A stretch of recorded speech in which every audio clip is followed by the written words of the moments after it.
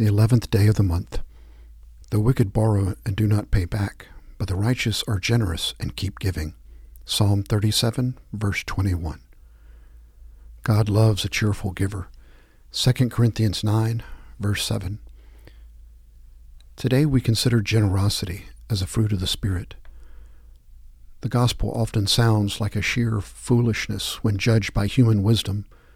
God seems not to care about how much we earn, though it is by this measure that people in our society largely judge one another. Rather, God cares about how much of what we give away, a matter never mentioned by those who want to impress us with their incomes. Furthermore, many regard the term cheerful giver as an oxymoron. Surely they suppose it is those who cling to what they have that are happy. Often fundraisers advise us to give until it hurts. Someone, knowing that to be very bad advice, offer this alteration: give until it stops hurting. But even a further change is needed. Give until it is fun, and then continue to give because it is fun. How truly happy are those who discover that it is great fun to give away money and time and talent as well. In an ironic way, being generous may be the most self-serving style of life to be imagined. For the cheerful giver receives a joy from being generous that tightwads can never know. Such are the ways God has of surprising us. Ask yourself this day, am I a cheerful giver or a reluctant one? When giving away something, do I ever quietly utter this prayer? O Lord, help me to give away even more? How often do I recall John Wesley's rule: earn all you can, save all you can, give away all you can. How can I increase both my gifts and my eagerness to give? Opening prayer. God of high heaven, by coming to earth to dwell among us, to die for us, you have demonstrated the greatest generosity possible. Enable us to see in the manger and the cross the joy of giving ourselves fully in your service. Snatch from us the fear that if we give away what we have, we will have less or even nothing. Cause us to know that those who would save their lives lose them, while those who lose their lives for the sake of the gospel truly find them. We pray through him who taught us this in both word and deed, Jesus Christ, the perfect offering. Amen.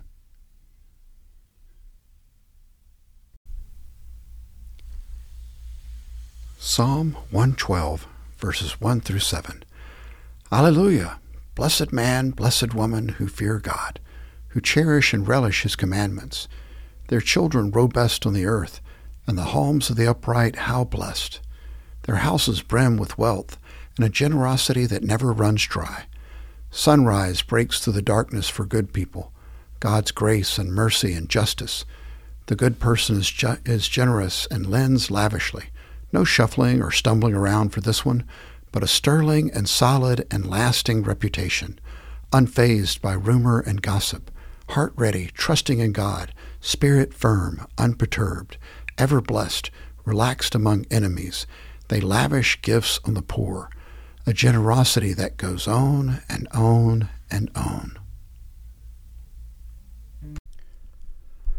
From the prophet Hosea, chapter 8. Put the trumpet to your lips.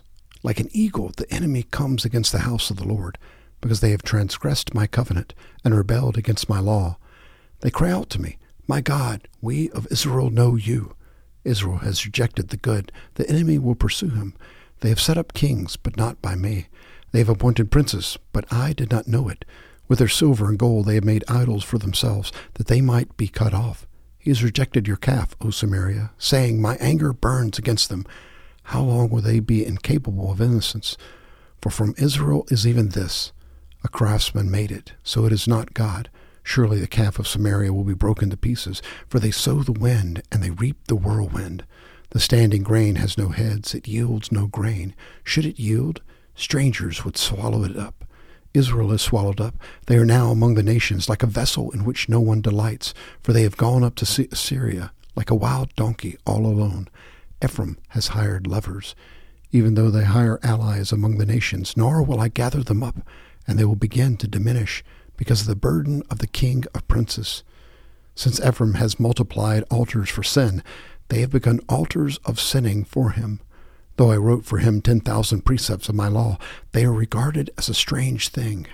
As for my sacrificial gifts, they sacrifice the flesh and eat it, but the Lord has taken no delight in them.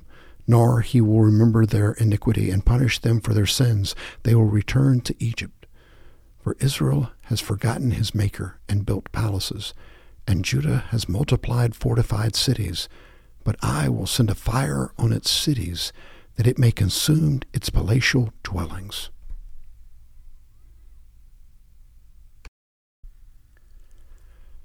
From the book of Acts, chapter 23, verses 23 through 35. And he called to him 2 of the centurions and said, Get 200 soldiers ready by the 3rd hour of the night to proceed to Caesarea, with 70 horsemen and 200 spearmen. There were also to provide mounts to put Paul on and bring him safety to Felix the governor. And he wrote a letter having this form: Claudius Lysias, to the most excellent governor Felix, greetings. When this man was arrested by the Jews and was about to be slain by them, I come up to them with the troops and rescued him, having learned that he was a Roman. And wanting to ascertain the charge for which they were accusing him, I brought him down to their council. And I found him to be accused over questions about their law, but under no accusation deserving death or imprisonment. When I was informed that there would be a plot against the man, I sent him to you at once, also instructing his accusers to bring charges against him before you. So the soldiers, in accordance with their orders, took Paul and brought him by night to Antipatris. But the next day, leaving the horsemen to go on with him, they returned to the barracks. When these had come to Caesarea and delivered the letter to the governor, they also presented Paul to him. When he had read it, he asked from what province he was. When he learned that he was from Cilicia, he said, I will give you a hearing after your accusers arrive also, giving orders for him to be kept in Herod's praetorium.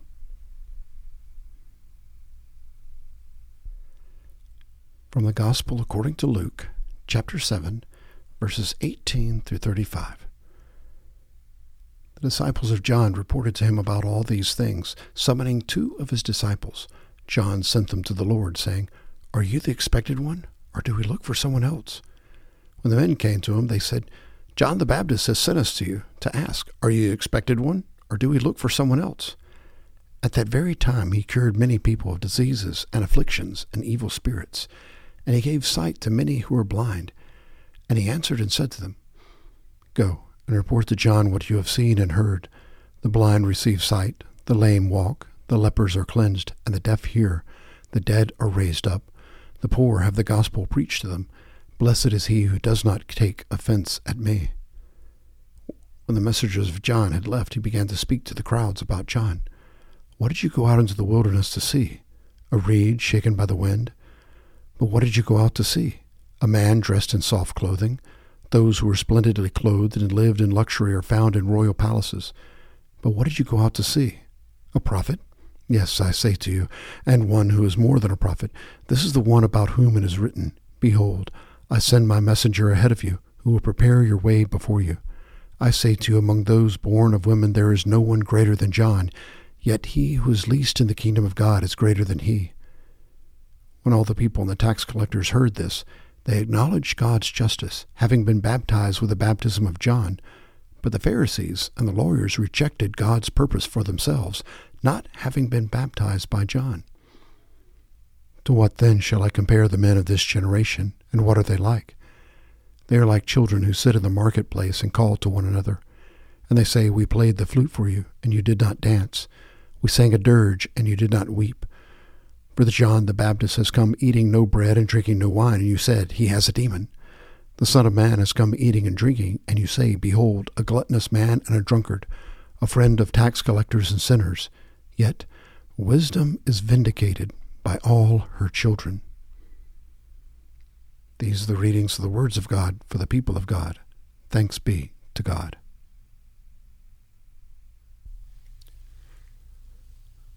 Wednesday's prayer. In the middle of this week, good Lord, assure me again of your presence in the midst of life. Renew my strength and determination to do your will on earth, even as it is done in heaven. Save me from self-contentment, from a vision that is too narrow. Enable me to reach beyond my parish into my community, beyond my community into every corner of your anguished world.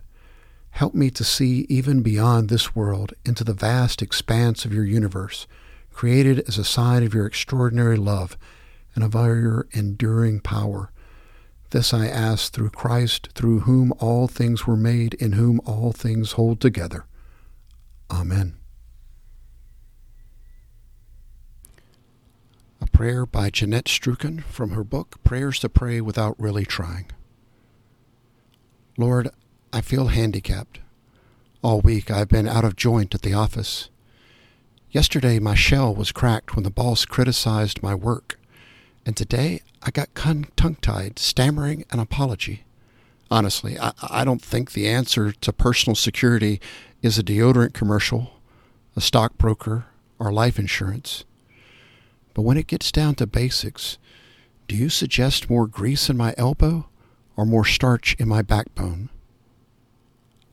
Amen.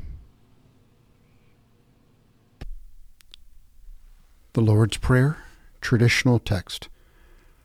Our Father, who art in heaven, hallowed be thy name. Thy kingdom come, thy will be done on earth as it is in heaven.